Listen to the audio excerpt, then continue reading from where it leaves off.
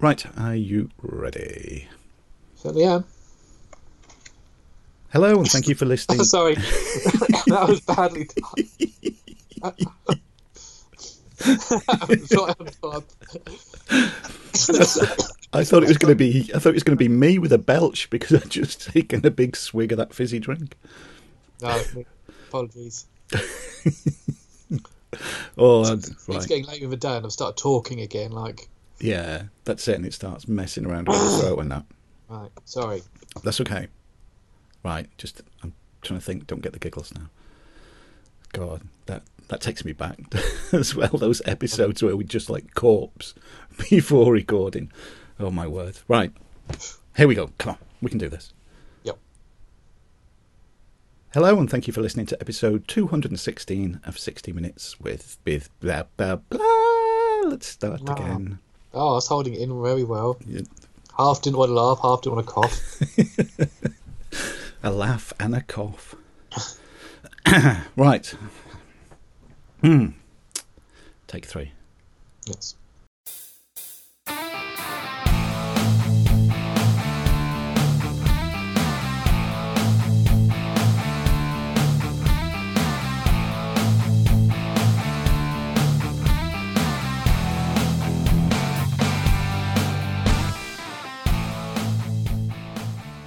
Hello, and thank you for listening to episode 216 of 60 Minutes with. This is the December and January Decade of Decadence show. I'm Dave, and joining me, as always, is the man. He's in another decade with me now. It's Tom. Hello. Tom, we're in the future, mate. We're in the future.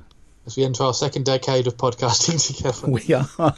Oh, my God. That's gone by so quick. From 2012 to now.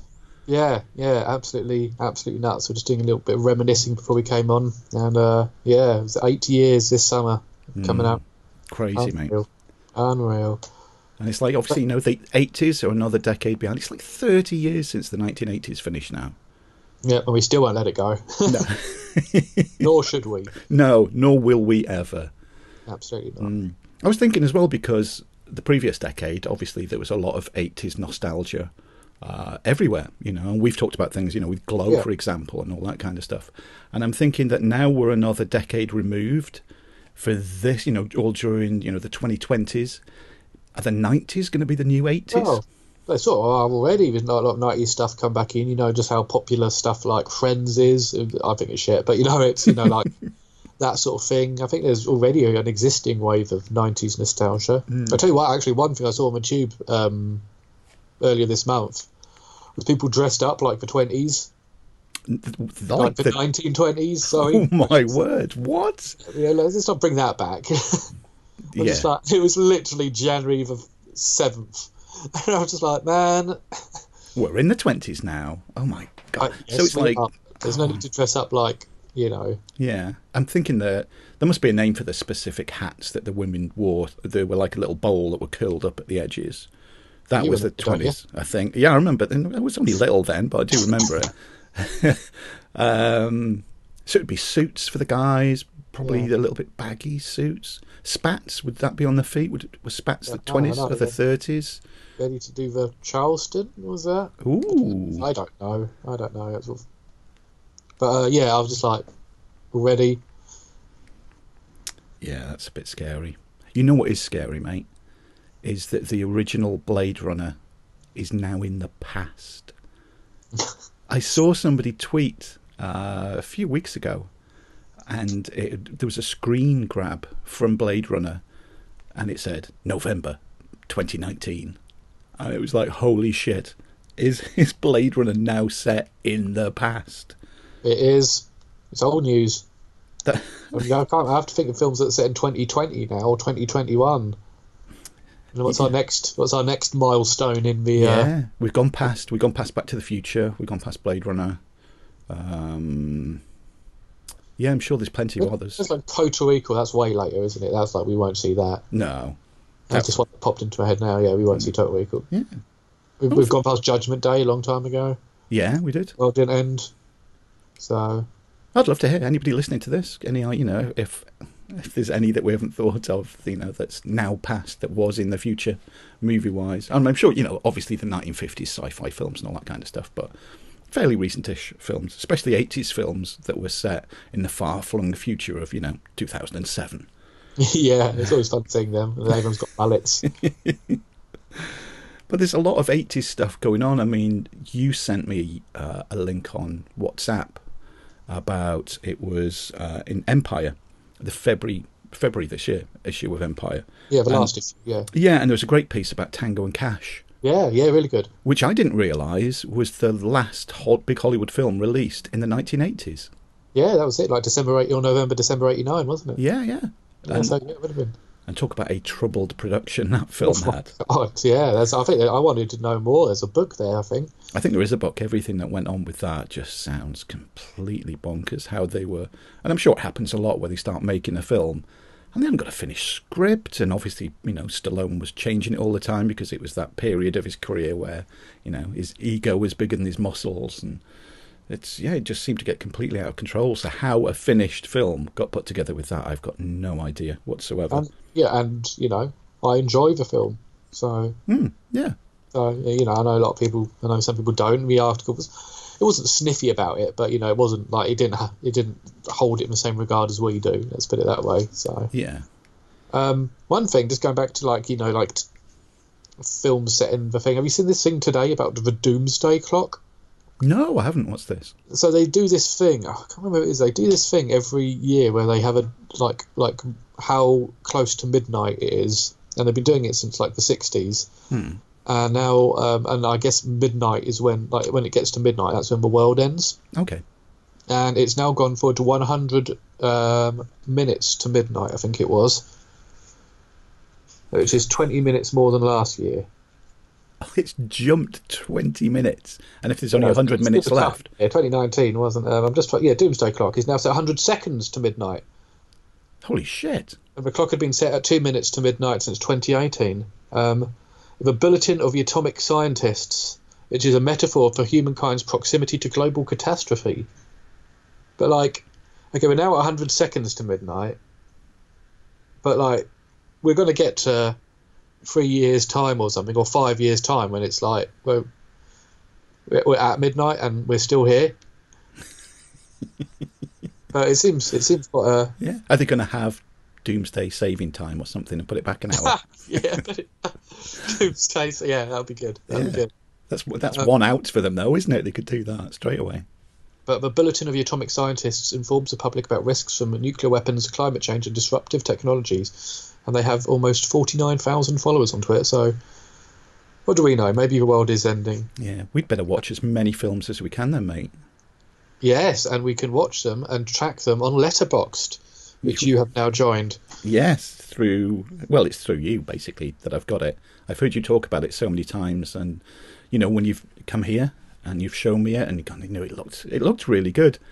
But I've always thought, the reason I never got it was, I've been watching films since, obviously since a kid, but really getting into watching films since the 1970s. I'm never going to remember every film that I've watched, and with a backlog. So it got to January the 1st, 2020, and I thought, what better date, the first day of a new decade, to start tracking what I watch. So I've done it from January the 1st. Oh, cool. Cool. I've had it for 18 months, 2 years, something like that. It was last, not Black Friday 2019, but 2018, where I got it on. I got a year's subscription for cheaper, and I renewed it this November. But before that, I'd been using it for free version, but I went for the premium, which is well worth $15 a year. Yeah, it's £1 a month, maybe not even that. Yeah. And I actually loaded up all my IMDb check-ins, which I did all the time. Okay. Up till then, which I kind of stopped when I started using Letterboxd. But so that was from 2012, but it lost half of 2012 somehow. Yeah. So I've got half of 2012, and then every year, 2013, 14, 15, 16, 17, 18, 19, obviously. And then obviously you've got the cumulative, my life in movies, as they called it, which isn't totally accurate. I think it's kind of accurate, because if you look at it, And while I pull it up, The I didn't know statistics that you can follow, mate. I mean, because I've oh, looked at yours, obviously, because, you've had it for so long. And you can just look up all sorts of things. I yeah, mean, like for so movie I'm looking, freaks like us, it's yeah, I'm really looking good. at my life in film now, and like this is, as I say, 20 up to from 20 started 2012 and lost half of 2012. 2,491 films, 4,346 hours, 1,613 different directors from 65 countries. It's like, and that's just for start, and it gives you graphs of like what years and like Yeah. what the And highest rated decades, what genre you watch most. Like it's invariably going to be thriller or drama, because so many fall under that. And then there's like lists of like Oscar Best Picture winners, IMDb top 250. How many of them have you watched? And most watched actors or actresses. and who is... Go on, mate. I want to know both of those. Well, you'll love this, because the most watched actor is 39 movies is Stallone. Oh, well done.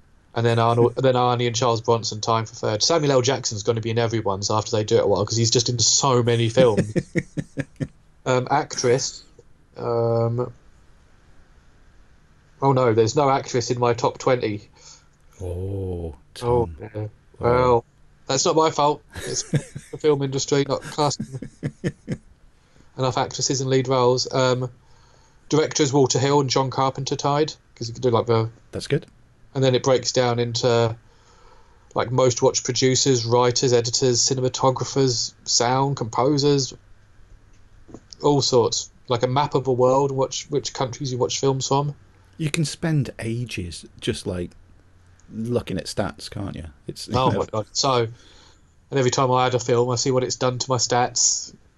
I like reading your little reviews that you put up when you've watched a film. You always, put up Yeah, a little review about it. So I always like reading those as well, because yeah. you've Sometimes it's got... only a sentence, but Yeah, yeah. But that sometimes that's all you need as well, because you have, like most social media apps, and you can use the website as well. Of course, you have like an activity feed, so you see, you can follow people and they can follow Yeah. you, and then on your activity feed you can see what's Tom watched Rocky 4, which I'm sure will happen, at least once a year anyway.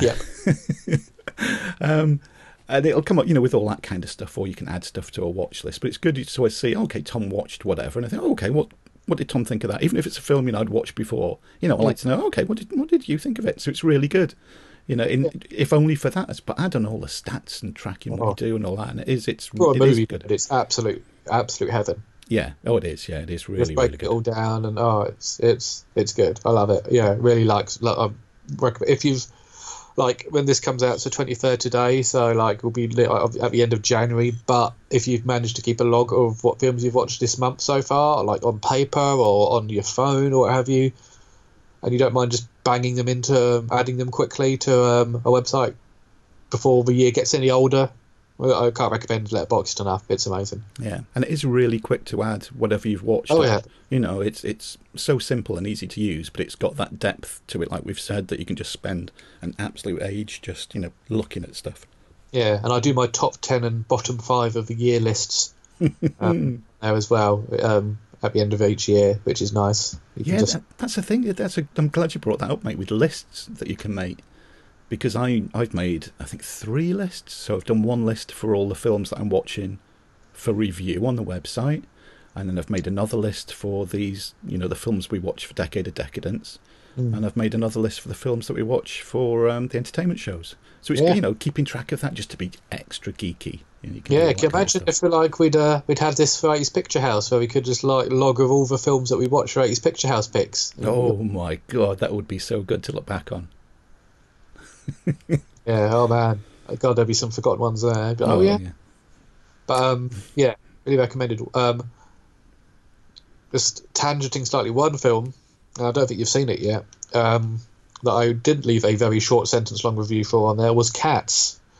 Oh no, I haven't seen it yet. Oh my lord. I have, of course, seen the trailer for it. Oh wow, I had to go and see it. The reviews were getting so venomous. I was just like, I've got to see this film, and yeah. But like, interestingly, like the Prince Charles Cinema in London, have like, they're doing a Jellicle Ball, special like so bad it's good screening. And I'm just like, that's not what this film is. It's just bad. Yeah, I can imagine. It's not this so. cult thing that's gonna, take off. It's just a bad film. But yeah, Are the effects really creepy, mate? Because from the trailer, and I know that they've gone back and redone some of the effects and Yeah, some of the re-released it, CG. haven't they? Yeah, some of the CG, which isn't the problem. Isn't even in the top 5 problems of that film. Yeah, like they're not going to change the fact that there's children on a face of, mice with children's faces, and they're not going to be able to change Idris Elba's appearance when he takes his coat off and stuff like that. And the fact it's a U and it's so horny and they're all just licking themselves and just rubbing each other. I'm just like, oh my God, kids are going to have so many questions about this film. So, yeah, Cats. Whew. Go on then. I've got to ask this now. How many stars did you give it on Letterboxd? Because you mark things out of 5 stars, and you can give half. You can give half a star. You can have half a star, but I don't like using half a star, so I just 1 star is my absolute minimum, which is what it got. My God, Not the worst film I saw last year. I didn't on my bottom 5 list. I rated it second in my bottom 5. And the worst one being The Fanatic. The Fanatic, which may appear in another episode with me and you and somebody else having a chat about it. I'm going to end up referencing it a bit later in this episode as well. Ooh, nice one. What else has been going on? Bill and Ted 3 Face the Music is out on August the 21st this year. Got to be getting a trailer for that soon, right? I think so, yeah. Oh, everything else is getting trailers, and I'm just like, where's Bill and Ted? Where is it? Yeah, I'm looking forward to this. And just please don't let me down. Please don't let me down. Yeah, I think there's enough people who did the original too that are still involved, so... Yeah. Which would... There's something that I am going to be talking about on the next entertainment show, but I just wanted to bring it up briefly with you, mate. And it's a show on Netflix called The Movies That Made Us. There has been a show on there called The Toys That Made Us, I think, and it's all about toys from the past, which has been good, but there's a lot, because it's American, there's been a lot of toys on that one that's, American based, obviously, and that weren't quite as popular over here in the UK, so I hadn't got that connection with them. Whereas 80s movies, I mean, that's a different thing altogether, of course. Yeah. So it looks at the making of different movies, and it's heavily 80s based in this first series, because they talk about Dirty Dancing, Home Alone, Ghostbusters, and Die Hard, and each show's about 50 odd minutes long. And I've got to admit, mate, me and Tina sat and watched all 4 of them, and in every single show there was something that we didn't know. We were like, oh really? Well, I never knew that. It's really interesting, and the way it is put together is really interesting, and the classic informative and entertaining. Yeah, it's a good light watch as well. I watched the Home Alone one over Christmas, and like you say, you didn't know it. Like the house, the interior was a set. Yeah. Wow, that was like that. Like I knew it probably wasn't the exterior, like the house we saw, at, the outside, but I assumed it was a house just by the job. So I want to try and forget that fact for the next time I watch Home Alone next Christmas. That's in a studio. Something else that hit online over the Christmas period, mate, as well, and I think it was 8 or 9 minutes on YouTube, was I think it's by the YouTube channel called I think it was Deepfake, where they did Home Stallone. Oh yeah. And it's so good because they put like a young Sly's face as the kid walking around, so it's not Macaulay Culkin, it is like a young Sly, but then the dad in it is like an older Sly's face that they've put on it. God. But they mix up the storyline, so it is clips from Home Alone, but with Stallone as a kid. The way it ends is absolute, it's just classic. I was like in a state, I don't want to give it away, but it adds a bit from another film. And completely changes the story of it all. So, yeah, have a look on YouTube. I think it's about 8 or 9 minutes. Just search for Home Stallone and you'll find it. But it's really, really good. Oh, excellent. Well, it is. Yeah, it is 80s related because they're going to... Well, there's rumours they are going to remake Jaws, which I know is from the 70s. But, I mean... if they do, that'll mean that the classic Jaws the Revenge will not be the last Jaws film. I always wondered, like, Jaws, it's like they've never touched it again, and there's so many shark films out. you don't really need to. So You don't, and do you? Spielberg, the same thing. Like we never got any more Back to the Future, any more Gremlins, because they're all Spielberg productions and stuff. I just thought it fell under that. Like it was just going to get left alone because Spielberg. Yeah. Like where's my Schindler's List sequel? But but I was just assuming like don't touch my movies. Yeah. Spielberg, but that's unfortunate. Yeah, if it, I mean, we've said before, haven't we? There's a lot of film you just don't touch. Just don't touch them. And it's just like there was about three. Was it the other year where there was like about 2 or 3 shark people? People trapped in a shark cage movies just happened to come out at the same time. That's a Jaws sequel. Yeah. What else are you going to do? Like that one with Blake Lively on the island or the rock. Yeah. That's a shark movie. There's just going to be another shark movie, and we've had loads of shark movies. Some have been all right, some have been shit.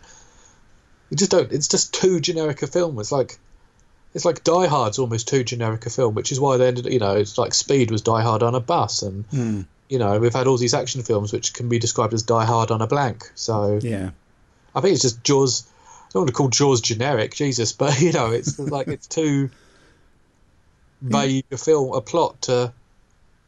There's going to be a shark. There's going to be peril. Yeah, exactly. So if they're going to do anything, they should make Jaws 5 and have Michael Caine return as that character. Yes. And he's still flying a light aircraft like a loon. This is a hill I'm going to die on. Incorporate some of the elements from a novelisation of Jaws of Revenge, which told you how the shark understood the concept of revenge, which was voodoo. Oh, yes. Let's get that voodoo shark in there. And also, like all the Sharknadoes and, all those, all those films. I just think, like, it's pointless. Mm. So, just leave the greatest shark film, Jaws of Revenge, alone. Yeah, because it'll be a CG shark as well. Oh, God, can you imagine? Easily. Yeah, no matter how well it's done. No, thank you, no. Right, well, I'm that's me. Out of stuff. What have I got? You got anything left in you? Always. I'm going to see Guns N' Roses in May. Ooh. Yes, yeah, the actual lineup for the Slash, Axl Rose, Duff McKagan lineup. I saw a lineup of Guns N' Roses at Download in 2006, which was Axl Rose and Mates, basically, which was pretty good. But yeah, I'm seeing them at Tottenham Hotspur Stadium. I wish they'd have been marketed as Axl Rose and Mates, and that was like splattered all across the t-shirts and everything. But no, that should be good. Apparently, I got an email saying that the doors were at 3, so I'm assuming it's going to be an afternoon of bands. And who knows? Maybe I'll be in London, living there by then. So yeah, who knows, mate? There could be all sorts of stories for that. Yeah. Update on that. I'm applying for jobs. It's only been a week, so everything is going on schedule. Yeah. Step forward, mate. Little steps forward. I'm downsizing. You won't like this bit. I'm downsizing my DVDs. I'm getting rid of bookcases. I've got a big 400 sleeve wallet thing, like a disc case. That fits 400 discs, and I'm losing all my DVD case. I'm binning them all off and putting my discs in a case. It makes a huge difference, that does. I mean, obviously, you keep your sleeves, of course. No, I mean just the disc. The sleeves and the case is gone. You're even losing the sleeve? It's the paper sleeve? Yeah. Oh, that's hardcore, mate. I don't know if I could do that. Not on all of them. Like, ironically, I'm just looking up at the few I've got, and there's obviously signed ones which I wouldn't part with. And there's like the Bill and Ted Region 1 DVD box. It's just nice, and I like it, so I'm keeping it. Signed stuff. Just there's a few sentimental value. I don't want to get shot off. Yeah. So I've got 3 bookcases. That's going to go down to 2 bookcases, and that's just going to be my Blu-rays. I'm just going to keep the Blu-rays in cases, and that's it. But yeah, I'm just like, just big downsizing. Have you got any sort of system where you know what DVDs you've got? I'm taking it. Here you go then. Have you put them into the case in alphabetical order? Yes. Yeah, they're in alphabetical order. I was thinking of like an app, like profiling app, a collection app, but I downloaded a couple and it just like wasn't registering half of them. I was like, this is going to take forever. It's already going to take a while. because I can in a shared house I can only put so much in the recycling bin or a normal bin at one time, so I can only do a couple of shelves a week or so. So yeah, I'm just putting them in alphabetical. Yeah, I've got to admit as well, for my physical disc buy-in, I can't even remember the last DVD. It is like Blu-ray or 4K. It's either or. Yeah. Yeah, I think it was American Revenge was the last DVD. Mm-hmm. It's weird though, isn't it? Because now, and we've talked about it in the past, the amount of films that was released on VHS that was never released on DVD. Yeah. And we're already to the point where the amount of films that was released on DVD, which I've just said was, a lot less than VHS, never released on Blu-ray. You're getting progressively fewer and fewer as you go up through, each new format that comes out. Yeah. Which is why you need a physical collection, like, that we've got, because... Yeah, and, stuff on Netflix and Prime, as great as Netflix and, especially Prime that we talk about with it's not on there forever, is it? The stuff. No. So, no. Yeah, it's best to own. But it's weird downsizing. I've been going through some of them. I was just like, wow, I've had this since God, back when I lived in Thetford, back when I lived at home and all this, but can't keep it forever. So, well, like you say, you still got the disc. You can still watch it. Oh yeah, absolutely. And I'm upgrading films all the time, so I will be getting rid of discs from there as well. So yeah, that's what I do. If I buy something on Blu-ray and I've got it on DVD, well then the DVD can go, unless there's something different on the DVD than there is on the Blu-ray. I've got a few of those where it could either be different special features that was on the DVD but isn't on the Blu-ray. Yeah. I think I've got 3 different versions of Day of the Dead, because some have got different. When I say different language, I mean like different spoken word, English spoken word in it. Some they say different lines in it as well. So just purely for the sake of that, it's like, well, I can't get rid of that because that's slightly different to that one, which I know is a bit obsessive, but when you're a collector like we are, things like that matter. Exactly. Shall we take a break now, mate, and then come back with what is going to be? It's your first time pick movie. Oh, yes, it is. And for those that don't know, that are new to these shows, this is where we both watch a film we agree on before we start recording, of course, that we've never seen before, and it has to be 80s related in some way. So yeah, when we come back, Tom will tell you all about his amazing pick. Tell me what you want to tell me. Come on. I seen a rainbow. I mean, not just any rainbow. I saw it land. Imagine this. A normal neighborhood. A normal family.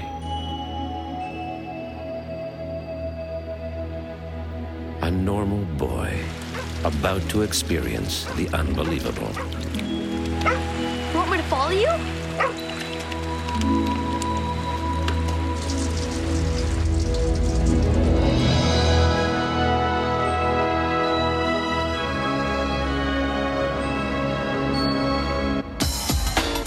This is where it hit. Maybe you saw a meteor crash.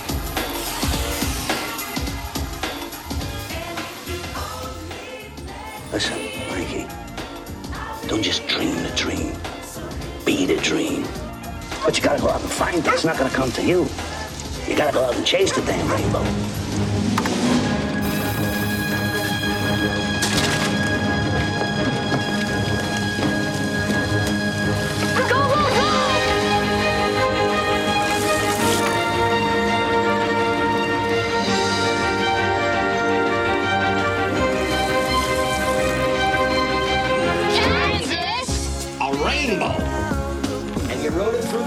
Over 1,000 miles. Oh, sure you did, kid. Well, now.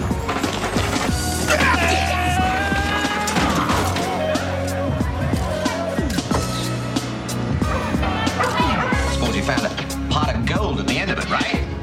If it's the gold that makes the rainbow work. When Steve took the pieces from the rainbow, He damaged it. That's why the colors are going from the world.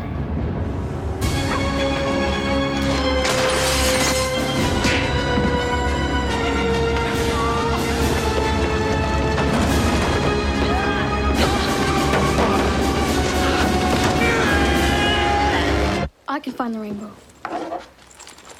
What do you mean, Mikey? We've been too scientific. We've lost the magic.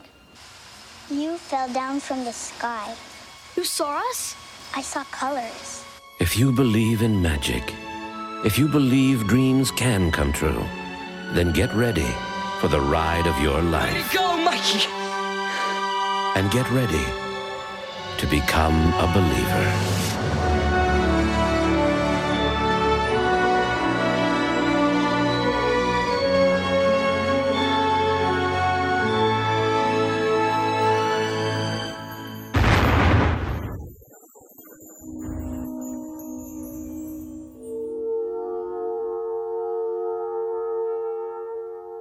Right, my movie pick was the 1995 movie Rainbow, which was directed by Bob Hoskins and also starred Bob Hoskins. Dan Aykroyd had a little extended cameo in it. Connection to the 80s, Hoskins and Aykroyd, basically. Mm-hmm. At the time I chose it, I was reading a book about... Firstly, I was reading a book about the Not Ready for Primetime Players, the first batch of Saturday Night Live talent and what they went on to do.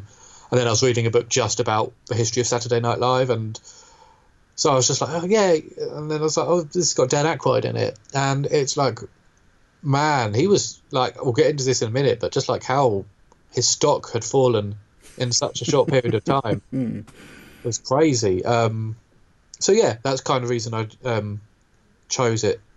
The synopsis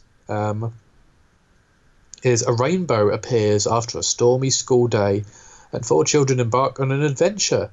Together they search for the end of a rainbow and the promises of gold and riches.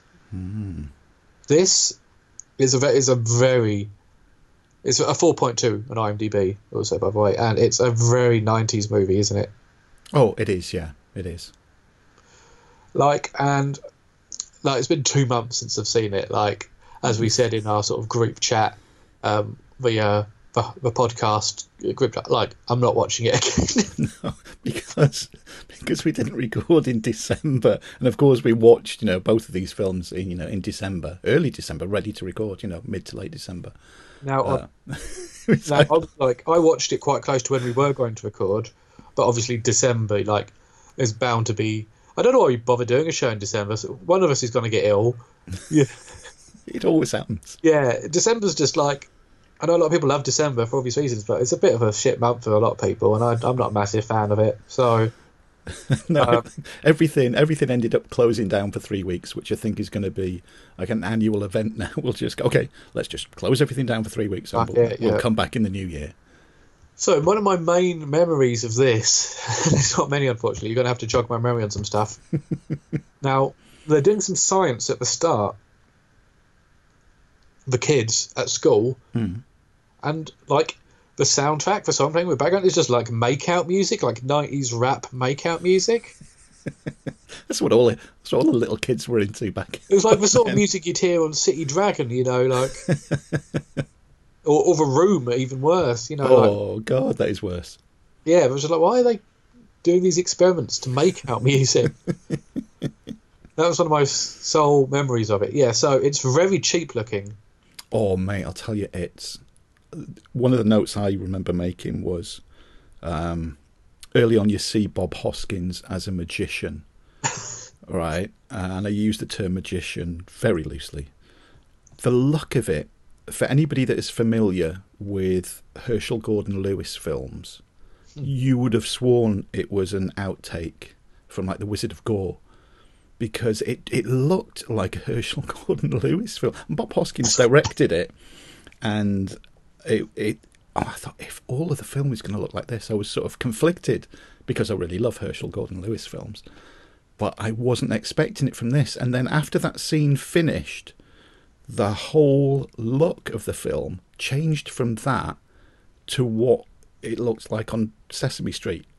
It looked like it got, that visually it looked like I'm watching a weird episode of Sesame Street now, which was very, very strange. I should also point out as well that when I opened up IMDb and typed in Rainbow, nothing come up for it. Not this film anyway. It was like, are they trying to hide it? It was one of Bob Hoskins' last wishes in his will that it's like, if anybody types in Rainbow into IMDb, don't show them this.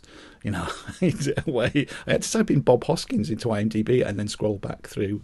Well, it's quicker to go the films he did as a director, because there's only 4 credits on there, and you'll find it through that. But yeah, that's the first thing that struck me, mate, was like, this looks so cheap. So really, really cheap. I've got no idea what the budget was for it, but I was just looking for budget. The thing is, the budget was $8 million in 1995 or 6. What? I would never have said anywhere near that. I'm sure Bob took at least 3/4 of that for himself. Now, this is interesting about how it looks. There's a lot about this film on Wikipedia, on its Wikipedia page, by the way. Rainbow was the world's first all-digital film and was shot in high-definition video. They were, with it being, so with that being new, they were not accustomed to, how to light for that and everything associated with it. And again, for that swap from that, they must have, either that first scene was filmed first or last, because there's definitely a shift in, the cinematography of it between that first scene and the rest of it. Shot entirely with Sony's first solid-state electronic cinematography cameras and featuring over 35 minutes of digital imagery processing and visual effects. All post-production, sound effects, editing and scoring were completed digitally. That makes it sound as though the digital effects are something quite special when you see them. Again, it's like, I could have sworn they were like old school, just drawing onto film, the way that they looked. But then they had to get the HD image had to be transferred to a 35mm negative for theatrical release. So maybe that's where it went a bit with the look of it. And right, I mean, this has brought up a good thing that I want to talk to you about, is a lot of the story hinges on, and we'll get into this, of course, but it's to do, without going into the finer detail at the moment, that the world starts to lose its colour. So you start off, in a normal world, and then the world goes into black and white. Mm-hmm. It's spooky. And, God, those people that dressed up like the 1920s, they'd fucking love that, wouldn't they? Everything black and white. God, they'd fit in perfectly. So all this is happening. That's sort of, one of the main things that one of the hooks of this film. But the effects, they can't do the effects. It takes away from it. Where you think, on the paper, you think, this will be quite interesting. And I was expecting, maybe because it's all to do with the rainbow as well. Yeah. Each colour from the rainbow would disappear one at a time. So red would go though, and orange, and then yellow, and then green, and then blue. It'd go right through the rainbow, and each colour would go. Maybe that was the original idea on paper. Then they came to post-production and they thought, how do we do this? And they can't do it. And they did like most of the film, it's like, it's when a really cheap film does night for day shots, and it's like this weird, sort of weird blue. Well, it's not, actually, that's being, that's overpraising it. It doesn't even have that. It's like, a murky off blue grey for most of the film, and there's no gradual loss of colour. It goes from colour to this really murky thing for the majority of it, and then we get the finale where they either save the day or they don't. No surprise, it's what does happen. So I thought that was like a terrible choice, where they should have just taken it off the table, because it doesn't work, and for me it detracted from the film. Yeah, and the film, to be honest, wasn't great either. So no, it wasn't. There was none of the characters I had any empathy for whatsoever, and they get in peril. And it's one of the kids, isn't it, that this finds out with this amazing like computer program. They know where the end of the rainbow is going to land, and they run to where they bicycle, where the end of the rainbow is going to be, for the pot of gold. And they get to the bottom of the rainbow and they're sucked up into the rainbow. Yes.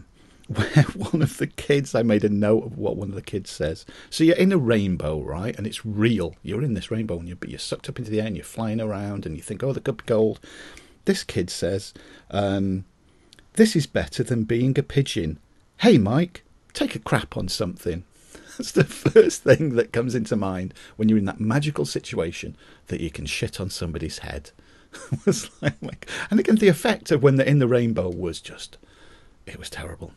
But of course, you've got the greedy kid, and there's gold in the rainbow, and he pockets a piece of the gold, which isn't gold, it's like yellow in the film. I don't think they could even get the colour of the gold right. It just looked like a yellow piece of plastic. It's cheese. Yeah, at least try, for God's sake. And so he pockets that, and they come out of the rainbow, and then that's what starts the world losing its colour. And because of that, isn't it and you can tell it's a couple of months since we watched it.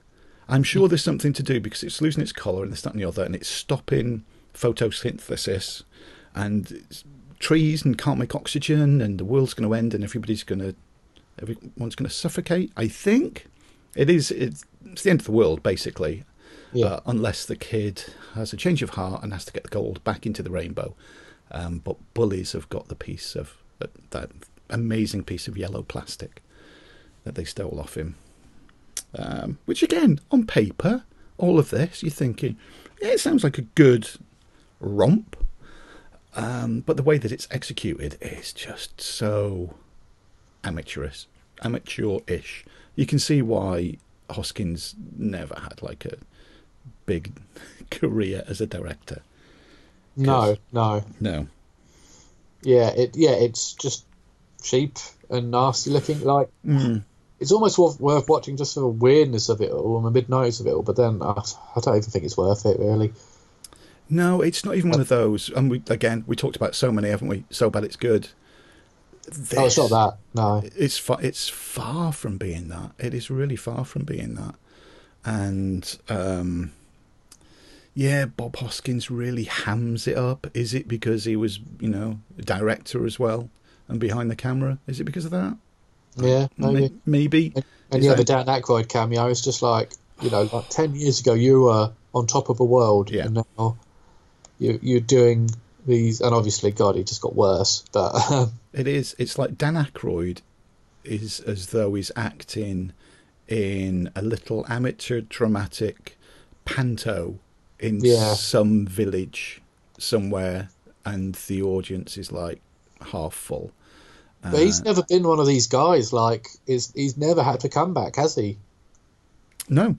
He was, like reading these books recently, and he's just been huge. And like, but I think it's just a lot of it's down to his attitude, because a bit like not so much like probably more Chevy Chase actually with the attitude, like because he just came across as a prick to most people, Chevy Chase. But he, at least he had Community.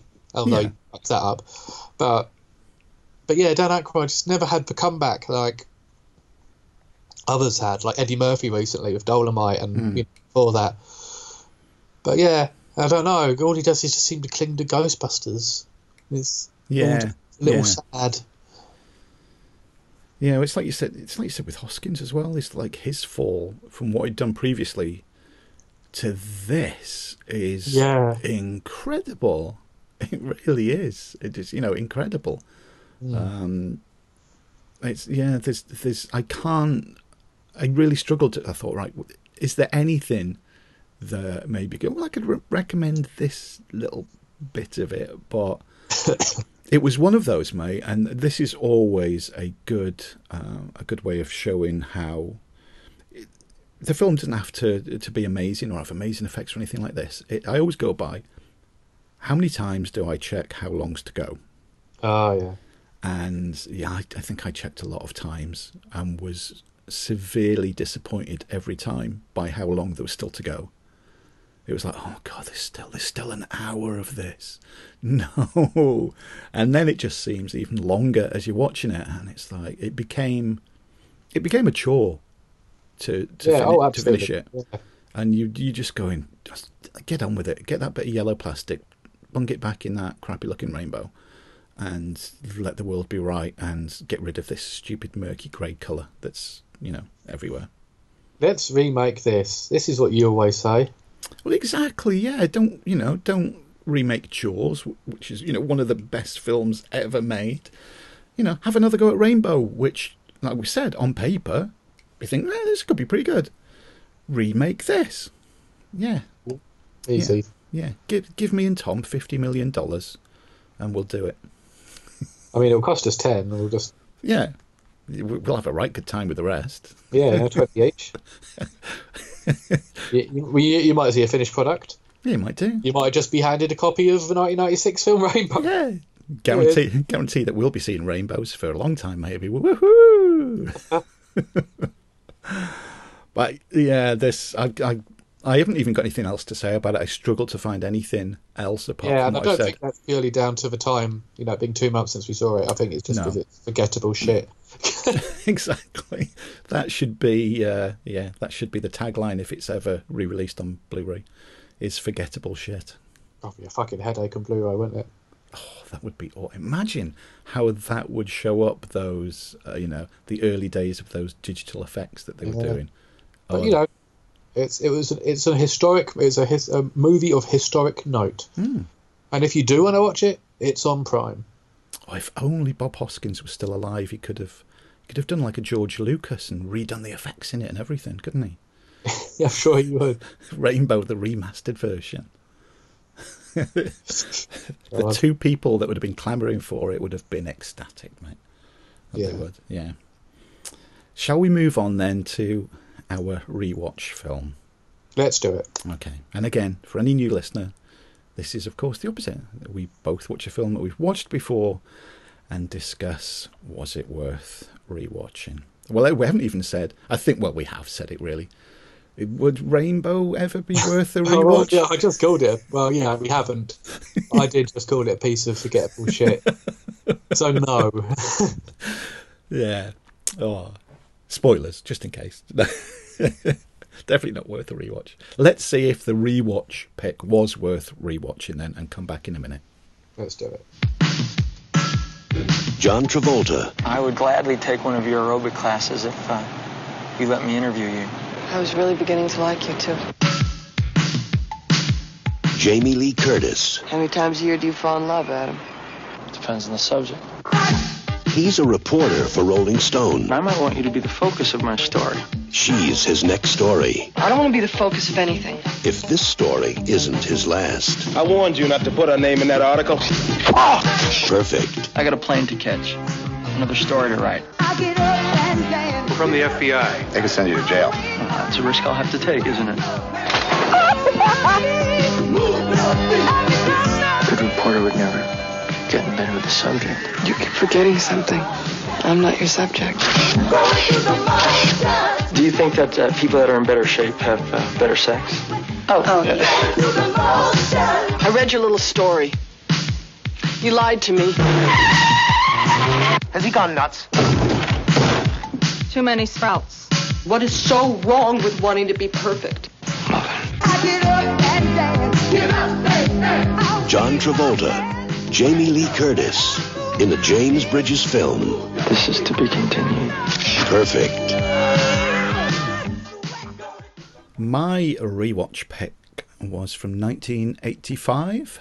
The film was Perfect, starring John Travolta and Jamie Lee Curtis. Now, I didn't know at the time when I picked it for the rewatch. I mean, I haven't, until December, hadn't seen it until VHS days. You know what I mean? I'm talking 20 years more.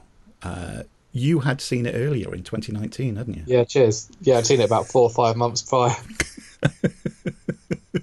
Because I didn't check. I knew, like we have to do for the first time watch, we have to check with each other, have you seen this or not, until we find one that neither of us have seen. A lot of the time we don't have to do it with the rewatch because, we know a lot of what we've watched. So I didn't say, have you, ever watched Perfect? I knew you had, but I didn't know it was that recent that you'd watched it. You did offer for something else. I was like, no, I'd rather just get this over with. Right, let's have a look on IMDb. It is currently a 4.5 from over 4,000. Well, probably on average that's a worse. It might be slightly better than Rainbow was, because that was a 4.2.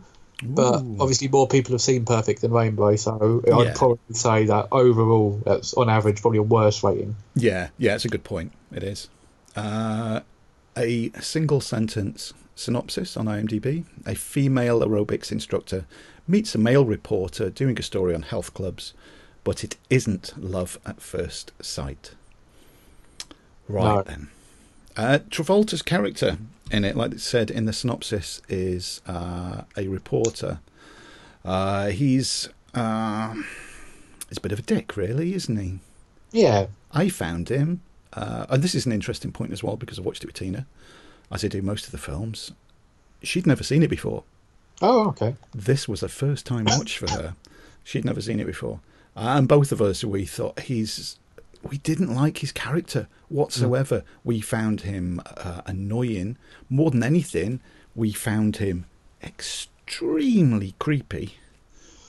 All the way through it, it's like one of those characters when you're watching it and it finishes, it's that whole I need a shower, because he's just so creepy and we don't like him. So he goes after a setup to begin with. He ends up at this health club where Jamie Lee Curtis is one of the head aerobics characters. Now, you can tell this is an 80s film, mate, because what happened to aerobics classes? Because they were absolutely huge. And then, are there any now? Do you go somewhere to an aerobics class wearing lycra and leg warmers? Do you do that, Tom? I do not, no. So, but no, it's just one of these fads that vanished, I guess. Big business, though. You know what I mean? It was... at the time. Yeah, a multi-million-dollar business, but worldwide. And you know, over here in the UK, how many people released aerobics VHS from Felicity Kendall and... I'm trying... Oh, my God, I saw it today. The newsreader. Angela Rippon. She released one. God, just Jane Fonda. Jane Fonda, ruled the world with them. Hers were everywhere. So it was, it was such a big thing at the time. In part, probably due to the more or less obligatory outfits that were worn, specifically by the females, with left very little to the imagination. Well, no, they didn't. But and the males as well. I was going to say, in this film, Travolta, one memorable scene in particular. Oh, the 80s. The imagination for that, my God. The age of short shorts. So the last thing you want to see is somebody sort of hunched down, thrusting... squat. Yeah, squat, that's the word, mate. Squatting down. Thrusting their hips to loud disco music for far too long, actually. And having, if they do wear underwear, very loose underwear, it was like the classic, rat trying to get out of a sack, really. There was stuff moving everywhere. One of the funny things is, because now we're jumping forward and haven't really sort of outlined the story yet, what story there is, it's if you take out of this running time the amount of gratuitous just put in purely for pervy, for the women, let's look at John Travolta's cock and balls moving around in his short shorts for 5 minutes at a time to loud music. You take them out, or you take away the scenes for the men that they've put in, and it's like, well, here's Jamie Lee Curtis in what was, the fashion at the time. These lycra leotards, which are so high cut on the waist that you see all of her hips, and have so little at the crotch that whenever she bends over, you can see 90% of her internal organs. And she bends over a lot, usually in front of a mirror, so you get, everywhere. She opens her mouth and you can see 100% of her internal organs. Everything's full there. You take that out of it, there's not a lot left to it. It is like that, though. It's basically, let's look at these attractive It's people. like, do you know in the 90s, mate? You remember in the 90s in the video stores that were once covered in, like low-budget horror was the thing before the video nasty thing over here. It got a point in sort of the early-ish, maybe mid-90s, where the erotic thriller became a thing. Yeah. And it was sort of everywhere. Shannon Tweed was a big one that was in all of those. This is almost like a precursor to those in a way, but without the thriller bit. It was these like erotic aerobic, Erotic aerobics. Yeah, it's like a really small subgenre, because that was it. It just seems to be mostly about titillation involving a sweaty Jamie Lee Curtis and a sweaty, pervy John Travolta.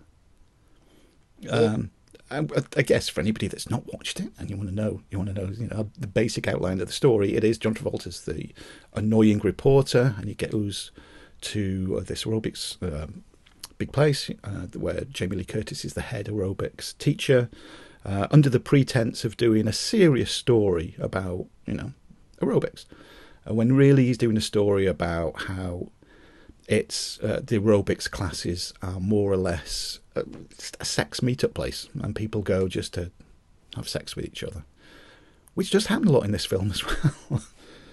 Yeah, to the point of like, a woman inviting a load of men to have sex with her in a van, and I had forgotten how sort of slimy this film was, to be honest with you.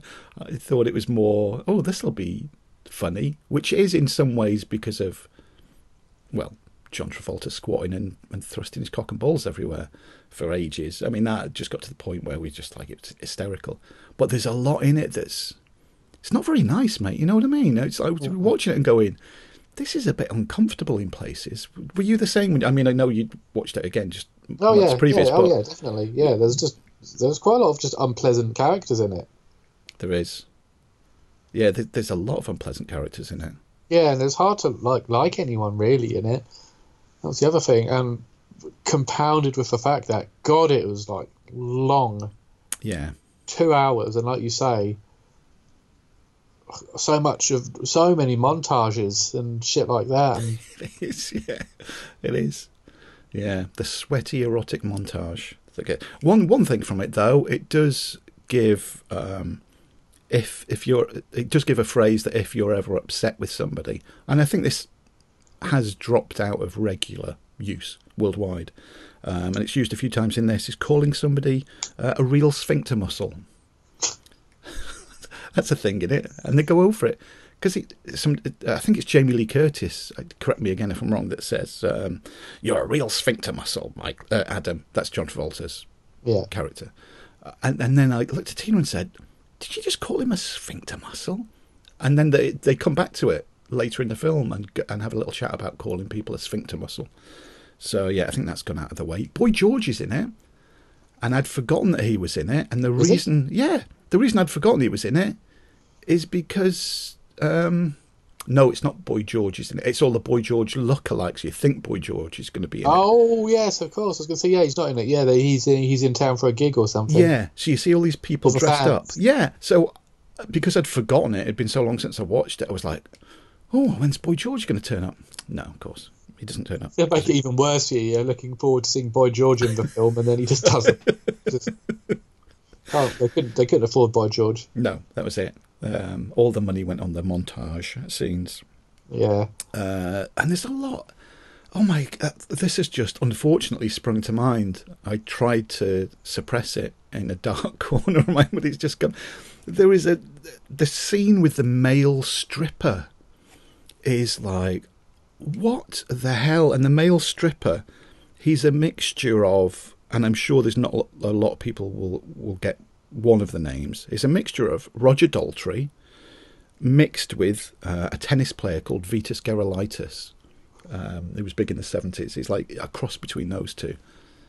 And you see him, and obviously the room's full of women, and he's stripping off. He puts everything into so many women's mouths We're watching it and he's going, he's not going to do that, is he? He drops his balls onto one woman's head. Not graphically, of course, you know, but it leaves hardly anything to the imagination. And you think, oh, this scene's going to finish in a minute. And it doesn't. It just goes on and on. And it goes back to what I said, you know, a few minutes ago. It's like, well, here's another scene for people that like to see men with the junk out. Yeah, like, in fairness, it's pretty equal opportunities. It is. You can't argue with it about that, mate. It is definitely equal opportunities, whether you're like men or women with hardly anything on, doing, inverted commas, sexy moves, because some of them are not quite so sexy as they think they're doing. It's all there for you, you know. The woman, because I just flicking that, I made a few notes. The woman that I said that like invites a lot of sex with men. She's not got a good sort of self-esteem about herself. The line that she says is, "I'll go and see if I can scare up a gangbang." Yeah. And it's like, and then you find out later that she had 6 fellas in a van. Yes. We were not shocked watching it, and not disturbed. We were disappointed, probably. That we were expecting. Disappointed. We were expecting such a different film, and what we got was we didn't. Apart from taking the piss, like I said, out of certain scenes, we didn't enjoy it. It would all the way through was this. Look, why? I don't like that character. I don't like what that character's doing. That's a bit, you know. And we're not prudes, you know. Don't get me wrong with that. But it's like it didn't. There's something about the whole atmosphere of the film that's just a little bit off kilter and a little bit off-putting. It's very much of the time, and yeah, it is. Yeah. But yeah, it did have that. Like I know if it's unpleasant character and unpleasant vibes to it. Sort of reminded me of a Flashdance.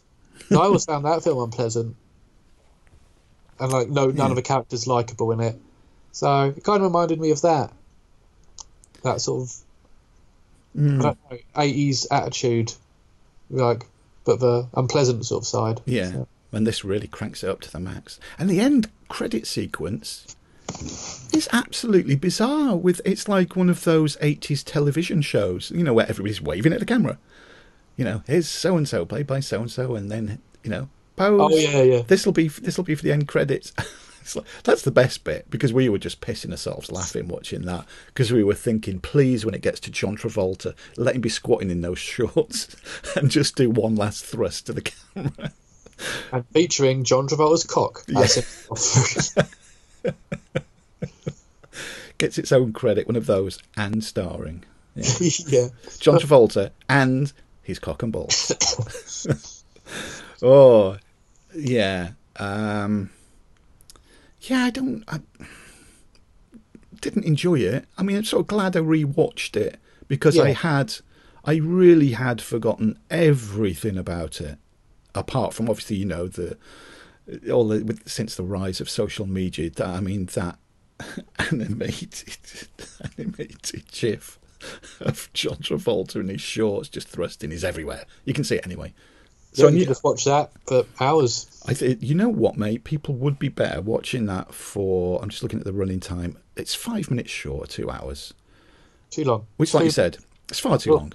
It is far too long, and it would be like a 90-minute film if you took out those ridiculous, thrusty, sweaty montages, which, just lose their humour after a while, because one in particular just goes on where he's in the class where he's doing that squatty thrust and she's in front of the mirror bending over and they're looking at each other.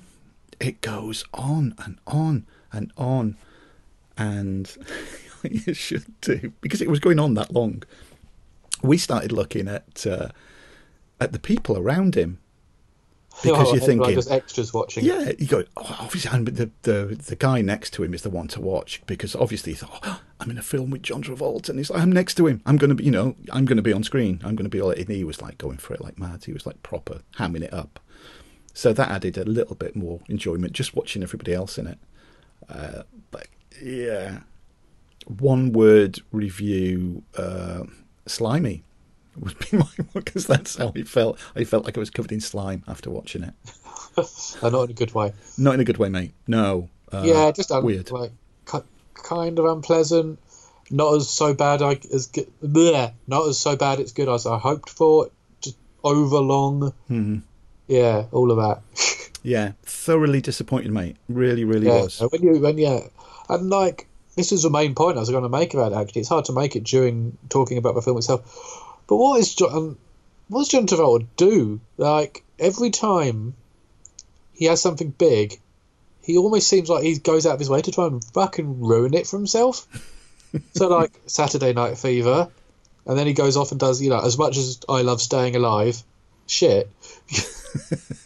And as much as, and this, and then, like, his career sort of vanishes, and Tarantino puts him in Pulp Fiction.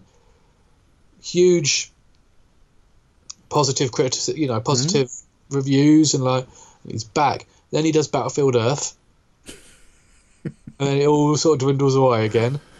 And then he is critically acclaimed for the American Crime Story, the O.J. Simpson thing. Yeah, and Face Off as well. I mean, he was great in Face Off. Yeah, that was the same. Yeah, sort of. So earlier on, yeah. So yeah, then he's back and he does that. And then he does The Fanatic. And it's like, we've sort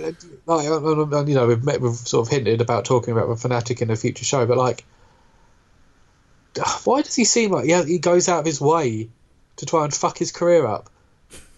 It does seem that way. It really does. So it's just like, okay, sequel to Saturday Night Fever, fine, fair enough. He wasn't to know. But like, oh, this is a science fiction movie written by the man who invented Scientology.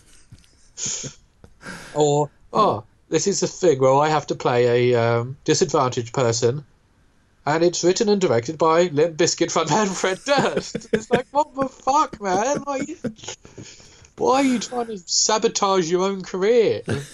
He's doing it quite well. Yeah, he doesn't need any help with that, that's for sure. He's doing a damn good job of it. I can't talk now. I have to poo. That is probably one of the best opening lines in a film ever. And yes, dear listeners, me, Tom and Tina are going to be recording a spotlight show all about The Fanatic. So if you haven't watched it yet, please go and watch it, and then get ready for the show where we discuss it. And if you don't want to watch it before then, I'm sure our conversation will raise people's interest in it. Yeah. Yeah, I've got nothing to say, mate, apart from just to reiterate that I was like kind of shocked at the film it was to what I was expecting. Yeah. So yeah, I would not. The obvious question is, would there be another rewatch? But that's that's fool me once, shame on me. Twice, shame on you. There will not be a third time. No, me neither. That's it for me now. I've had enough of sweaty John Travolta in shorts for one lifetime. That's it. Oh, well, poor show, mate, with our films this time. Yeah. Both of them were a letdown. Well, I knew one was going to be because I'd already seen it so recently, and, like, Rainbow, man. Yeah. Oh, gosh. Well, let's take another break. We'll come back in a minute, and we shall tell everybody the two films for the next show. I'm a secret lemonade drinker. Always. I'm trying to give it up, but it's one of those nights. Always lemonade. I'm a secret lemonade drinker. Always. Starwhite's lemonade. Starwhite's lemonade. And we are back, and it's time to choose the 2 movies for the February show. And it's my turn to pick the first time watch. And like I said earlier, I have to check with Tom to make sure, WhatsApp, have you seen this? Have you seen this? So the first one that I sent, luckily, he hadn't seen, because the replies that I got, the first one just said, do you? And then straight after it was a message saying, do you hate me? ? Because of the film I had picked. Here's something for you, mate, because I've tried to find it on IMDb. I have. It's on Amazon Prime here in the UK. It's called Giant Killer Ants. And but on IMDb, it's called Dead Ant. It was made in 2017. Spoilers. Fucking hell. It was made in 2017. So you may be thinking, well, what's the 80s connection? Well, Sean Astin is one of the stars of it. Right away, there's the 80s connection. But that is not the 80s connection that made me pick it. It's because it's to do with and it's set in present day, obviously, well, in 2017. It's about a 1989 one-hit wonder glam metal band called Sonic Grave that come back for another gig, hoping that they can reclaim past glories at a place called, and they've named it wrong on IMDb because I did watch the trailer for it. On IMDb, they've called it Coachella, which is a music festival. In the film, it's called Nochella. I think we're in for a lot of puns with this film, mate. And while they're there, and it's of course it's out, out in the outback, it's in the desert somewhere. At this music festival, Nochella, something happens, and a shitload of giant killer ants appear.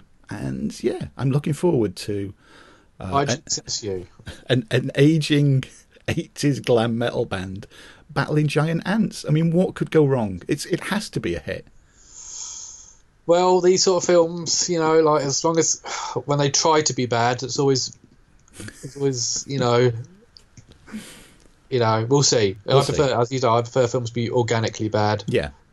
We'll see how it goes. Yeah, let's see. Everybody will find out in the February show.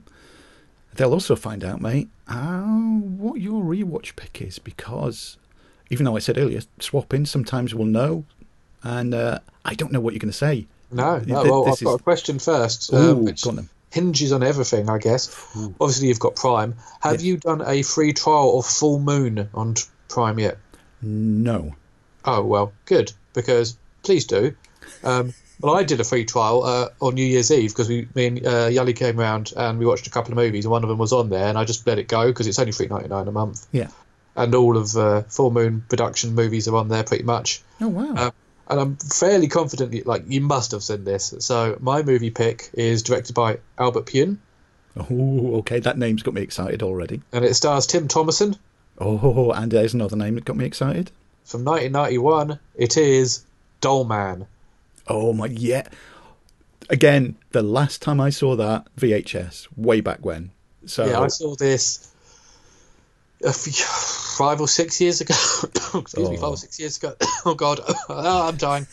I got to the end. The thought of Doll Man has just finished you off. Oh, excuse me. Yeah, I saw it about 5 or 6 years ago, and I loved it. So. Oh, wow. Yeah, I'm looking forward to this. Yeah, again. I mean, so will that retain? Because that's not not my verdict now. So yeah, it's on there. And if you look at that, you'll get that free trial. Is it a month or a week? I can't remember. It's probably a week. Yeah, it's usually a week, isn't it? Though you can subscribe and then immediately unsubscribe, and you've got it free for a week. Yeah, and then that week, I think you'll pretty much be just living off that channel. God, I used to love Full Moon films. It's all on there, man. They're all on there. I'll just quickly call it up. But yeah, I watched. There's Nemesis is on there. There's more recent ones as well. Intruder, Demonic Toys, Pit of a Pendulum, Ginger Dead Man, that weird Doctor Strange one that they had to change the names for. All the Trancers movies, Creepazoids, the all Caged Women and all of those sort of films that they did. Oh, this is amazing. I'm definitely going to have to subscribe to that for at least take that week free trial anyway. And Real Naughty Vice Girls too. I've got to go now and subscribe. Yeah, so there's a lot of everything. Well, that'll be really good because, again, it's one of those, and with no exaggeration, 20 years plus since I've watched it. Oh, fantastic. And cannot remember a thing about it. I'm sure when I'm watching it, little things will pop into my mind. Oh, yeah. But if there was, like a pop quiz now, and, tell me one thing about that apart from him being small, I wouldn't have a clue, mate. So, yeah, that's a great pick, yeah. Excellent. Excellent. Excited about that. Excited about that channel as well. I don't know how that's passed me by as I've been scrolling through. Well, I do know how it's passed me by as I've been scrolling through Amazon. It's because it's a shit UI on it, and you just constantly, it's like, just revamp the user interface on it because it's just messy. Yeah, it is. It's a bit all over the place. But no, the one we watched was utter shit, but I can't remember what it was called, but it was just how much more there was on there. So yeah, keeping this. Yeah. Just like, I don't think they add a lot to the channel, but I'm just going to keep it just as long as it takes me to just rattle through all the Trancers films and the Demonic Toys films and the Hitmaster films, and then I'm like, they're not going to add anything more I want to see. They've got all the old ones on there. I'll watch them and then I'll cancel it. So yeah, that's what I'd want to see. All the old stuff that I haven't seen in such a long time. Revisit them. Yeah, and I think it's like quite good. Like, I can't remember what it was we watched, but the picture quality was really good. That's a really good thing because some of these, and we talked about it in a previous show, haven't we? When you stopped here again, and we watched a few, and there was one, that what was it called, the Wind film. Yeah. And it was like Wind. That was it. Even though the film was pretty shit, the picture quality was amazing on it. It was, Yeah, we watched The Occultist, which was from 1988, and we went on the poster and the synopsis. A cyborg private eye is hired to protect a Caribbean president visiting New York City. Unknown to him, the president's daughter is in league with his country's rebels who are trying to assassinate him. So it was just like, yes, there's a scene, and there's even a scene where he shoots a bullet out of his dick. But it's so boring. Oh, no. It starts off like the first 5 minutes, and then it's just talking, and they move somewhere else and talk. It's one of them where it's just nothing happens until the end, where you just don't care. Yeah. Anything could happen. You could show up in it, Hellworld style. You'd be like that might actually be like, what? Yali and I both tuned out by that point. Oh, it's such a pain when they're let down like that. Especially when you think, this is going to be so good, and it's not. Oh. Well, I'm hoping then that the February show is not going to give us two duds. I'm sure it won't. I do have fond memories of Dollman, even though and again, this is the great thing. This is why I love these shows as well. Especially the rewatch one. The times where you're going, oh yeah, Dollman, yeah, good film, and then somebody says, what happens? And you're going, I've not a clue. So yeah, it's will it hold up? Yeah, great pick, mate. Great pick. Looking forward to that. Shall we close off the show then? Yeah, let's do it. Okay, usual stuff. Website, 60minuteswith.co.uk. A contact us form on there. Email us direct, contact@60minuteswith.co.uk. We're on Twitter, we're on Instagram @60minuteswith, and we're on Reddit. Search for 60 Minutes With Podcast. Lots of ways you can get in touch with us, and please do. We always like to hear from you. And what else was there? What's been happening? Oh, I would like to say, because I know a lot of people that listen to the podcasts don't follow us on social media, and in fact, I've had emails from listeners. Thank you. That don't even have social media. So I just want to say a personal thank you to. We had there's a lot going on. I'll put a link to it again in the podcast notes. There was a fundraising going on to help keep us online for this year. In 2 weeks, it surpassed the target to keep us, the website and the podcast, online for a year. I want to thank everybody that retweeted, that helped with that. Everybody, of course, that generously donated to it. Everybody behind the scenes here at 60 Minutes With, which obviously includes you as well, Tom, all the gang that has, through this horrible time that's been going on, you know about it. We don't always put everything up online. The support from all of the gang here, which, of course, listeners, you just hear us on the podcast and everything's fine, and you see the written reviews and all's good. But I just want to thank the awesome team of people that we got here who are not just the 60 Minutes with team, they're friends. So thank you as well. It's made like a massive difference, and I'm so pleased that, like, you know, this some of the weight has gone off me, and this year we know 60 Minutes, we're going to keep doing the news, the reviews on the website, and more importantly, the podcasts, and keep doing those. That's assured for all of this year. So, yeah, huge thank you to everybody for that. I will repeat this on the entertainment show that's upcoming, because, again, I know people that listen to the podcast don't always listen to every single one. Yeah. You know, pick and choose. That's what I think is one of the strengths of us. We've got different format shows. You don't like one, you know, try this. You know, we can do that. So I will be saying the same thing on the entertainment show, but I just wanted to get it out there a few times so people that don't have social media know about it. Yeah. Competitions, obviously Twitter's the main thing for that. There's so many lined up for this year already. We started off the year, for those that are not on Twitter, we gave away a package from the fabulous people at Fabulous Films. It was a package of DVDs and Blu-rays that was worth just under £100. I mean, that's how you start the year with a competition, right? It's like, I've got so many lined up already that currently takes us through to the end of March, and we're always like 2 months in advance with stuff to give away, which is always good. And I have said before as well, I do want to start giving more away to podcast listeners. And so when I get the chance, because a lot of it's to do with release dates and this, that, and the other. Yeah. And not everybody, you know, listens to the podcast immediately. There could be people listening to this in 2022 and for the very first time. So you do try to give a little bit of time to give away stuff. Not always possible, but I'll do my best this year to podcast listener only competitions as well, which will be nice. Yeah. Right. That's it, mate. We're done. We finally... It's not often we go to a double show like this, like December, January. You know, we've been really good, getting one done every month. We're back to the monthly show again. It was just December happened to us. Yeah, it did. And it wasn't the greatest. It's sad when you don't get to enjoy Christmas month, but like you know, it just happens sometimes. Yeah, so. Shit happens. And but yeah, we'll be back in February. And talking about giant ants and a doll man. Oh yeah, the thing, oddly.